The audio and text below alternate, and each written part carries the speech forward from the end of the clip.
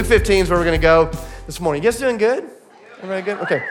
So several months ago, 8 or 9 months ago, I got one of these. Does anybody know what this is? I'm just curious. Have you ever seen this before? It's a flip. Yeah, you know, you punch buttons, you talk to somebody, that's it. No internet, no anything, just flip phone. And several months ago, I got rid of my iPhone and I got this flip phone. And if you ever want to either be judged or have an amazing conversation piece, just get one of these. Because you pull it out and people are like, what's wrong with you? Or how awesome, I'm jealous. You know, that's the two responses I always get. And the conversation that always spurs up is people say, hey, what do you miss most? Like, what do you miss most about your days of living in the glory of iPhone land? And there's a lot of things that I miss, but undoubtedly the thing that I miss the very most is the GPS system.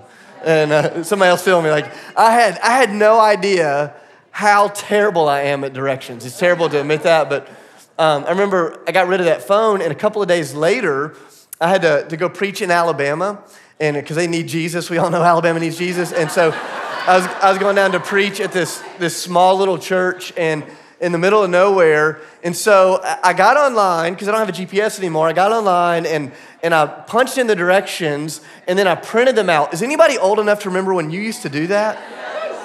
Which is like way more dangerous than texting and driving, because you're now reading and driving and you're punching the odometer to see how many miles you've gone. And that's the world we used to live in. And so I print off these directions and I'm driving down to Alabama.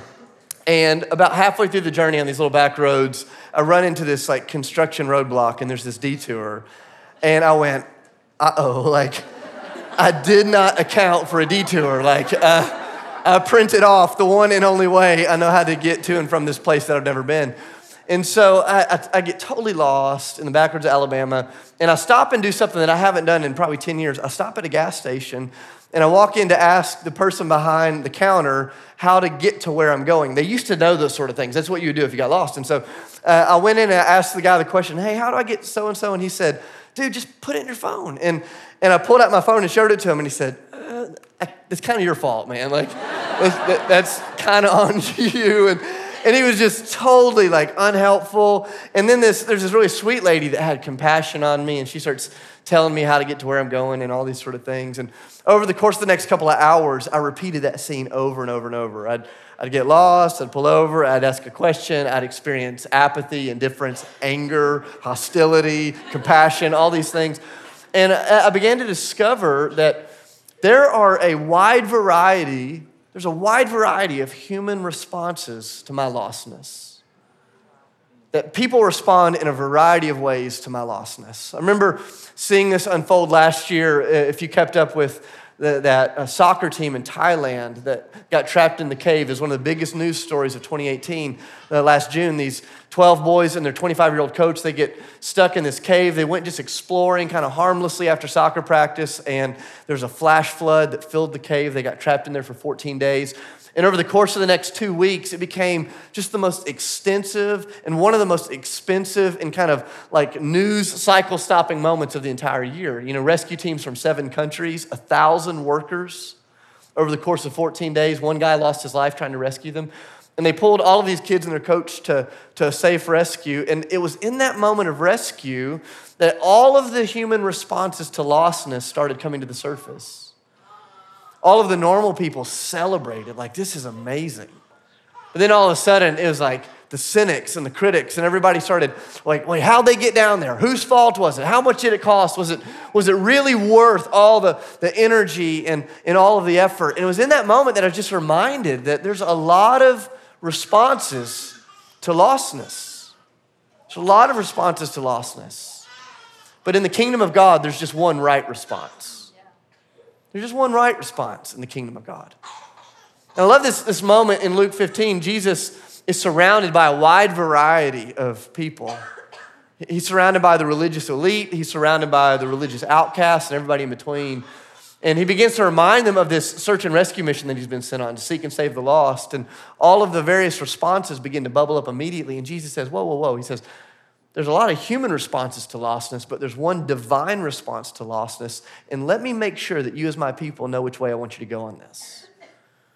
And for the next month, I just want us to dig into that together. And I love this. It starts in Luke chapter 15. Open your Bibles, starting in verse 1. It says, now the tax collectors and the sinners, those were the spiritual nobodies, were all gathering around to hear Jesus. But the Pharisees and the teachers of the law, those were the spiritual somebodies, began to mutter to themselves. They said, this man welcomes sinners and he eats with them. Like this, it's the biggest insult they could think to give to Jesus, was that he was kind to the outsider. So it says in verse 3, then Jesus told them this parable. Now I love this moment because every night Sydney and I tell stories to our boys in an effort to put them to sleep.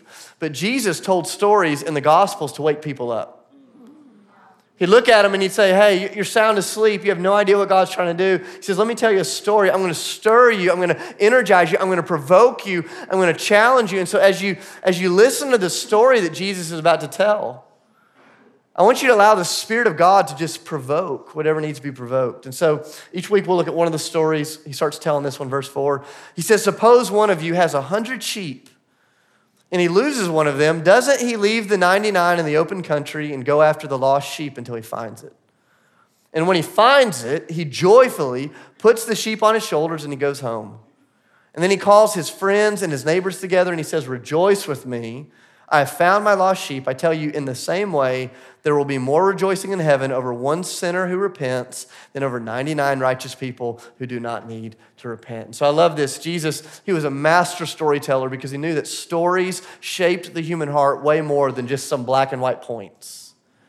He'd give us these stories that would just kind of cause us to see the world and ourselves and everything in new ways. And so he begins, the first story that he tells is this story about a shepherd and his sheep, which is really important symbolically because in the ministry of Jesus, the dominant metaphor that he used to describe those people that already kind of knew the story of God were sheep. It was the dominant metaphor that he uses. I'm convinced that if Jesus was standing here physically among us in front of us this morning, maybe he would start the story this way. He'd say, hey, there was a huge group of people that all grew up in church, but then some of them started wandering away. That's the heartbeat of this first story that he begins to tell. And I love this because he says, here's the deal. He says the sheep, this one, it gets lost out in the open field. And here's what's beautiful about a sheep is sheep don't rebel. You know, like this sheep didn't wake up that morning and go, man, I'm going to pick up a drinking habit and run away from the shepherd and like squander all my stuff. That's the younger son that we'll look at in a few weeks. Like sheep don't rebel, sheep wander. Like they're not innocent, so I don't want you to hear that. They're not innocent, but sheep are often ignorant. And they step into things that they don't understand what they're stepping into. They get into messes that they don't understand that they're getting into. And before long, they look up and no longer is the shepherd anywhere to be seen. No longer is the fold anywhere to be seen. They're not where they used to be. They're not where they want to be. And they have no idea how to get home. Have you ever been in one of those moments before? Where you go, man, I'm not where I used to be. I'm also not where I want to be. I didn't plan this. I didn't wake up and go, man, I'm going to get distant from God. But somehow in the scope of time, of life, of the ups and the downs, I'm not where I used to be. I'm not where I want to be. And I just don't know how to get home. That's the heart of the sheep that's wandered. It's what some of you are experiencing in the room. There's somebody in this room, you've been in an emotional affair for 2 months. You didn't wake up 2 months ago and say, hey, this is the season when I'm going to shipwreck everything I've worked for. But things were tough at home and you were exhausted and the banter in that meeting at work was kind of lively.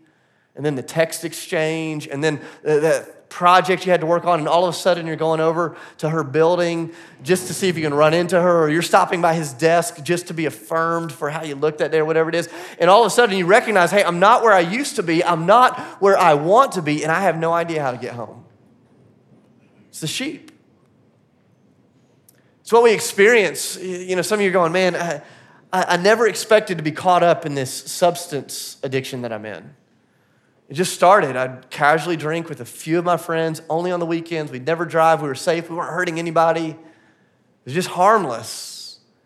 And somehow along the way, over the years, I've gotten to the place where I cannot fall asleep unless I've had a couple of glasses of wine at night. And you go, how did I become so dependent? I'm not where I used to be. I'm not where I want to be, but I have no idea how to get home. So some of you are experiencing, you look back and you go, man, in high school, I was on fire for the Lord. In college, I was on fire for the Lord. In my early 20s, I was on fire for the Lord. But that job and the kids and the exhaustion and all of these things, somewhere along the way, I got off track and I'm just kind of existing and I'm not where I used to be and I'm not where I want to be and I have no idea how to get home. This is the heart of the sheep that's wandered. And there's this moment where the sheep begins to wake up and go, man, I don't know how I got here. I didn't mean to get here, but I'm waking up to the reality that I'm in a place that I don't want to be any longer. I remember when I was in college, Aaron Etheridge, the campus pastor, he went to college in another state. We've been friends for a long time. And I remember one night he drove through Nashville and we're like, hey, let's take a spontaneous road trip to Chicago. Because that's what you do when you're sophomores in college. And we didn't have any money, didn't have any plans. We're like, let's hop in the car, let's drive to Chicago. And so we drive all the way to Chicago. We get there, we walk around all day. Didn't have any money, didn't know what we were doing, but just walked around Chicago in the middle of the winter because that's a good plan. And then we get to the end of the night and it's like 1 a.m. and I tried to talk some hotel into letting us pay a discount rate. Didn't work, And so we're like, we don't have any money. We've got to drive back. And so we get in the car to make the drive back on no sleep after walking around Chicago all day. And so we start driving back to Nashville. And the next morning, I just remember waking up. We're in this parking lot in Indiana. Our car's running. The heat's blasting. We're wearing our jackets. We're sweating to death. And I kid you not, there is a goat looking in our window. Like, just a goat, like something out of a movie. And there was no alcohol in the making of that story. Like, we had this moment where we look at each other. And I'm like, dude, how did we get in this parking lot? Did we ever have a conversation about stopping for the night or pulling? No, I was like, did we kill somebody? Like, how did the car get here? And I go, that's the feeling of the sheep. The sheep is going, how'd the car get here? How'd I end up here? I didn't plan it. I didn't want it. I'm not where I used to be. I'm not where I want to be. I have no idea how to get home. This is some of our stories in the room. And I think we find ourselves wandering as sheep primarily by two big reasons. The first is we just get distracted. We get distracted by job and relationship and work and life and the pursuit of pleasure and comfort. And without even meaning to, Jesus moves from being in the first seat in our life into the second to a sidebar. And without even meaning, all of a sudden, our heart is allured to the greener pastures of something else because Jesus is no longer in his rightful place as the shepherd. Sometimes we get into that place of wondering because we've gotten distracted. But sometimes we get into that place of wondering because we've been deceived. We've been deceived. And we start to believe a lie about God, or we believe a lie about ourselves, or we believe a lie about others. Have you ever had one of these moments where you just start going, man, I know that God's loving. I know he forgives people. I just don't know if he loves me. I know that God's gracious. I know that he's merciful. I just don't know if he's gracious and merciful to me. Or you start to believe a lie about community that, man, in this room, I'm on the outside. There's some of you that are sitting in this room, you came in today and your posture was, I don't belong here. These people don't understand me. If they only knew what I'd gone through, then they wouldn't be this happy. And I'm just telling you, that's the mindset of a person that's wandered. And without even meaning to, like sheep, we find ourselves, we go for the greener pastures and we discover they're not greener. And all of a sudden, this thing that we've wandered into, it has taken us further, it has kept us longer, and it has cost us more than we ever imagined. And we just go, man, hey, I'm not where I used to be. I'm not where I want to be. And I have no idea how to get home. And Jesus looks out at the crowd. He says, man, there's a lot of you. There's a lot of you that like sheep, you've wandered away. But here's the good news, is this story is not about a lost sheep. In fact, I think in your Bibles, the title, the subtitle above this part of Luke 15, I think it's an incorrect subtitle. And I know that may sound sacrilegious, but those subtitles are not divinely inspired. Those are written down by people to help us find our way around the Bible. I don't think this story should be called the lost sheep. It should be called the great shepherd. Amen. Because the story is not about a sheep that gets lost. The story is about a shepherd who's better at finding you than you are at running.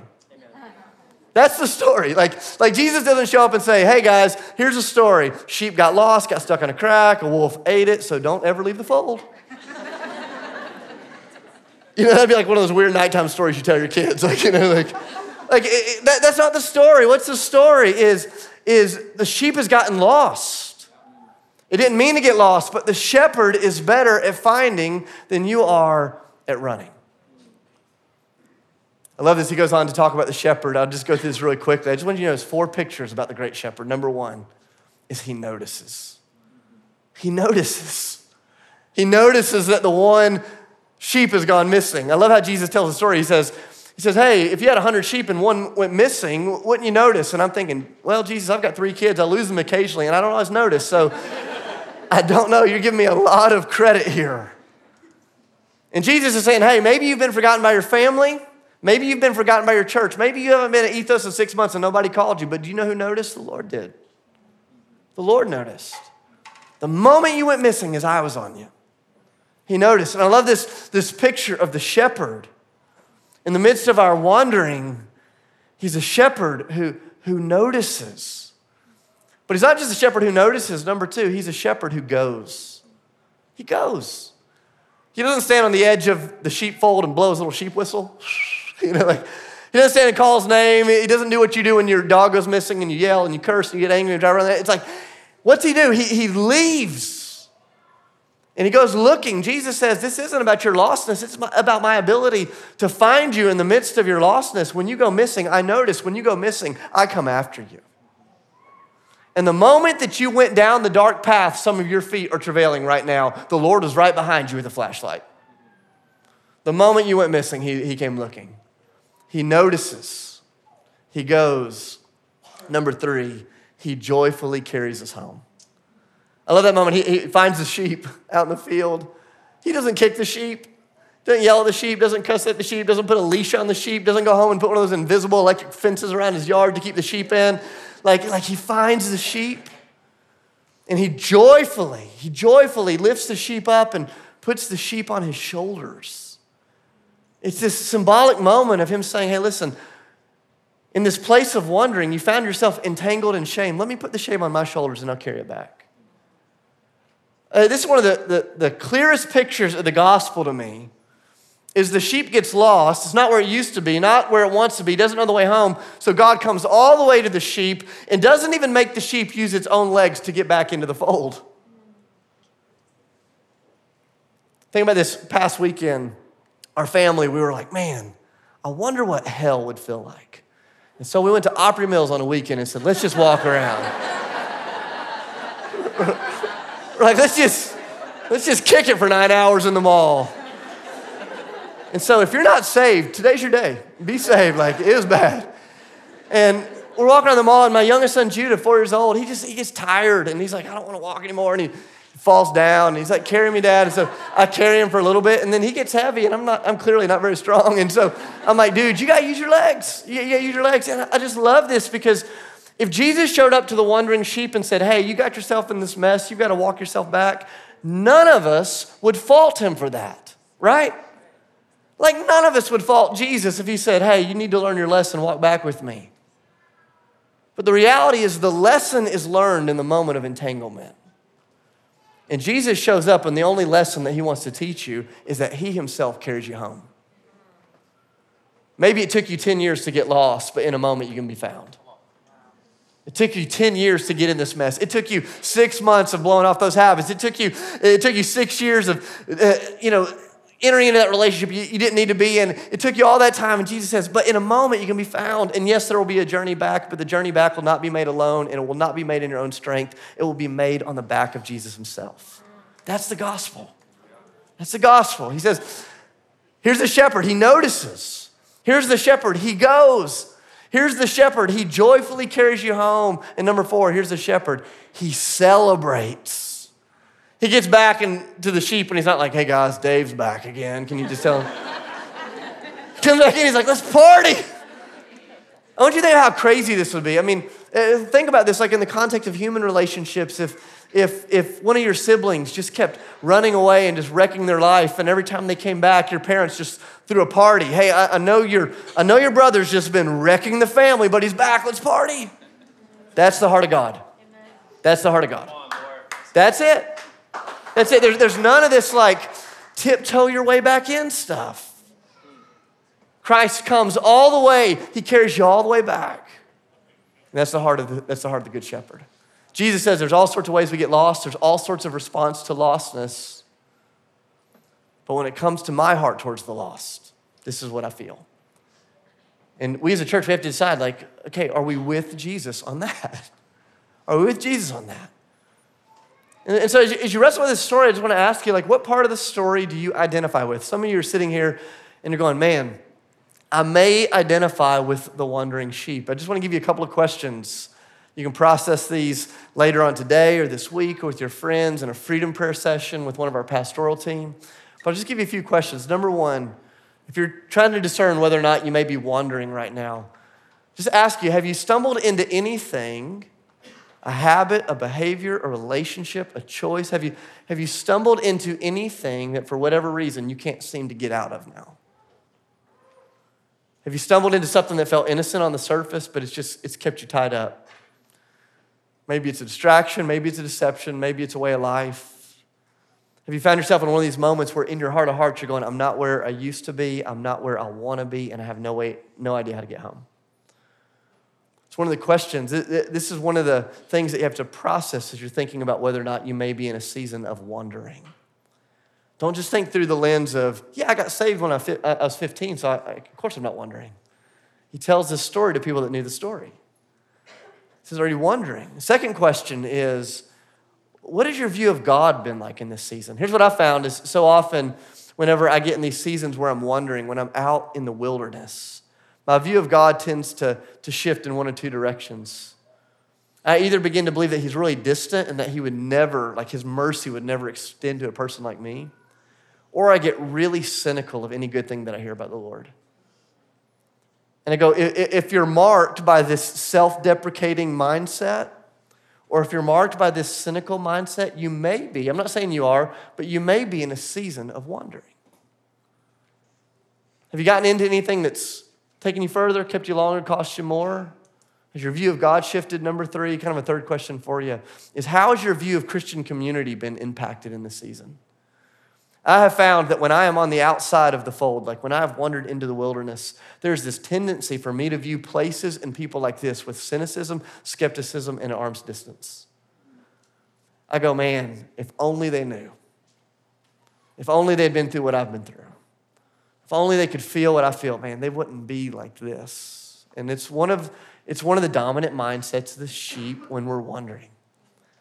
So the question is, maybe you're sitting here and you're going, man, I identify with that one lost sheep. How in the world do you get home? I just want to give you just two really practical things. This isn't a formula, it's a framework. Number one, like if you think you may be that one sheep, number one, you just call out to Jesus. Amen. What do sheep do when they're stuck? I mean, they use their little sheep hooves to like try to get themselves unstuck. Like they don't do it. Like when sheep get entangled, they cry out with that little sheep voice. You know, it's a terrible sheep voice, you know, but they cry out and the shepherd comes looking. What do you do if you think you may be wandering right now? You cry out to Jesus today. Jesus Christ, Son of the living God, have mercy on me, a sinner. Would you find me and would you bring me home? That's where it starts. You just call out, Jesus. I'm not where I used to be. I'm not where I want to be. I have no idea to get home. Would you find me and would you carry me home? You call out to Jesus, but it's not just about calling out to Jesus. Secondly, if you think you may be that lost sheep, it's that you open yourself up to someone in this room. You really open yourself up to this community. You let people in. You let somebody in on the journey, because what I love is Jesus goes and finds the lost sheep, and he doesn't bring the lost sheep back so they can have this one-on-one relationship by themselves for the rest of their life. What's he do? He brings the sheep back, and he puts that sheep in a what? In a community. And so part of this journey is going, hey, how do we do this communally? If you don't know anybody, man, we've got a pastoral team. We've got freedom prayer. You can go online, ethoschurch.org, sign up for freedom prayer, and we'd love to pray through this stuff with you. It's what we do. Some of you are going, man, I'm not where I used to be, not where I want to be, don't know how to get home. Call out to Jesus and let somebody in. There's some of you, though, that are here and you're going, I think I identify maybe with the 99. I'm not out in the wilderness right now. I feel pretty good. Like, Jesus, what do you invite me to do? And I think there's just kind of two simple things. I think the first is that we just really ask the Lord, okay, Lord, am I the kind of person that celebrates and rejoices when the lost come home? I go, man, may we become the kind of church, I hope God gives us 50 years in the city together, but may we become the kind of church that whenever somebody shipwrecks their life, they go, Ethos is the place I want to go home to. May we become the kind of place where all of the mess and all of the brokenness and all of the question is welcomed with wide open arms. May people feel so loved here. And part of this, if you feel like you're part of the 99, is just asking the question, okay, Lord, what is the posture of my heart towards those that are still on the outside? Do I blame it on them? Am I apathetic towards them? Or do I longingly rejoice for them to come home? So part of it's about rejoicing, but if you're in the 99, the second thing is part of it's about participating. To me, the elephant in the room around this first little story that Jesus tells is that the shepherd goes looking for the sheep, and the 99 did the thing that they were not supposed to do, and that is they stayed where they were. What are sheep supposed to do? Even if you're not a shepherd, you probably know the answer to this. What were sheep supposed to do? They follow the who? The shepherd. I go, why weren't the sheep following the shepherd? I go, may we not just be the kind of people that rejoice, but may we be the kind of people that say, hey, Jesus, wherever you're at, man, we notice the missing. We'll go after the missing. We will help you carry home the missing, and we will rejoice when they're back. Like that is the heart of God. That's the heart of God. And so as we come into this season, as we're praying over these people in our packets, as we're praying over our church, this is what we're saying. We're saying, hey, God, if I'm not where I used to be and I'm not where I want to be and I don't know how to get home, would you start this journey off by finding me and bringing me home? And then, God, would you put me on a rescue mission with you for the sake of those that don't yet know you? And so here's what we're going to do. Every week during Fast Forward, we're going to take time like we always do to get in groups and to pray. And Cole, would you put the slide on the screen? I want to give you guys some instructions real quick. So on the right side of the screen, you see the number 1. That's for those of you that are going, hey, I think I might identify as the wanderer. And if that's you, I want to just encourage you to, here in a few moments when we get in groups, to say, hey, I think I may identify as the one. And here's what I need prayers for. That's kind of your prayer point. Ask people to pray it with you. On the other side of the screen, it says the 99. That's for those of you that feel like, hey, I think I relate with the 99 a little more in this season. And kind of your prayer points are, hey, Jesus, would you open me up? Would you help me to notice the lost? Would you help me to go after the lost? Would you help me to carry the lost home? And would you help me to celebrate when they return? And so here in a few moments, if you're comfortable getting groups of 2 or 3, if that's not your thing, it's totally okay. You can reflect on your own. You can journal. You can pray. We're going to take about 10 or 12 minutes to do this. And then I'll send us to communion and we'll end with worship. But Lord, I thank you for these men and women. Thank you that we get to be on this journey together. God, would you give us your heart and your response to those that have wandered? In the name of Jesus, I pray, give thanks, amen.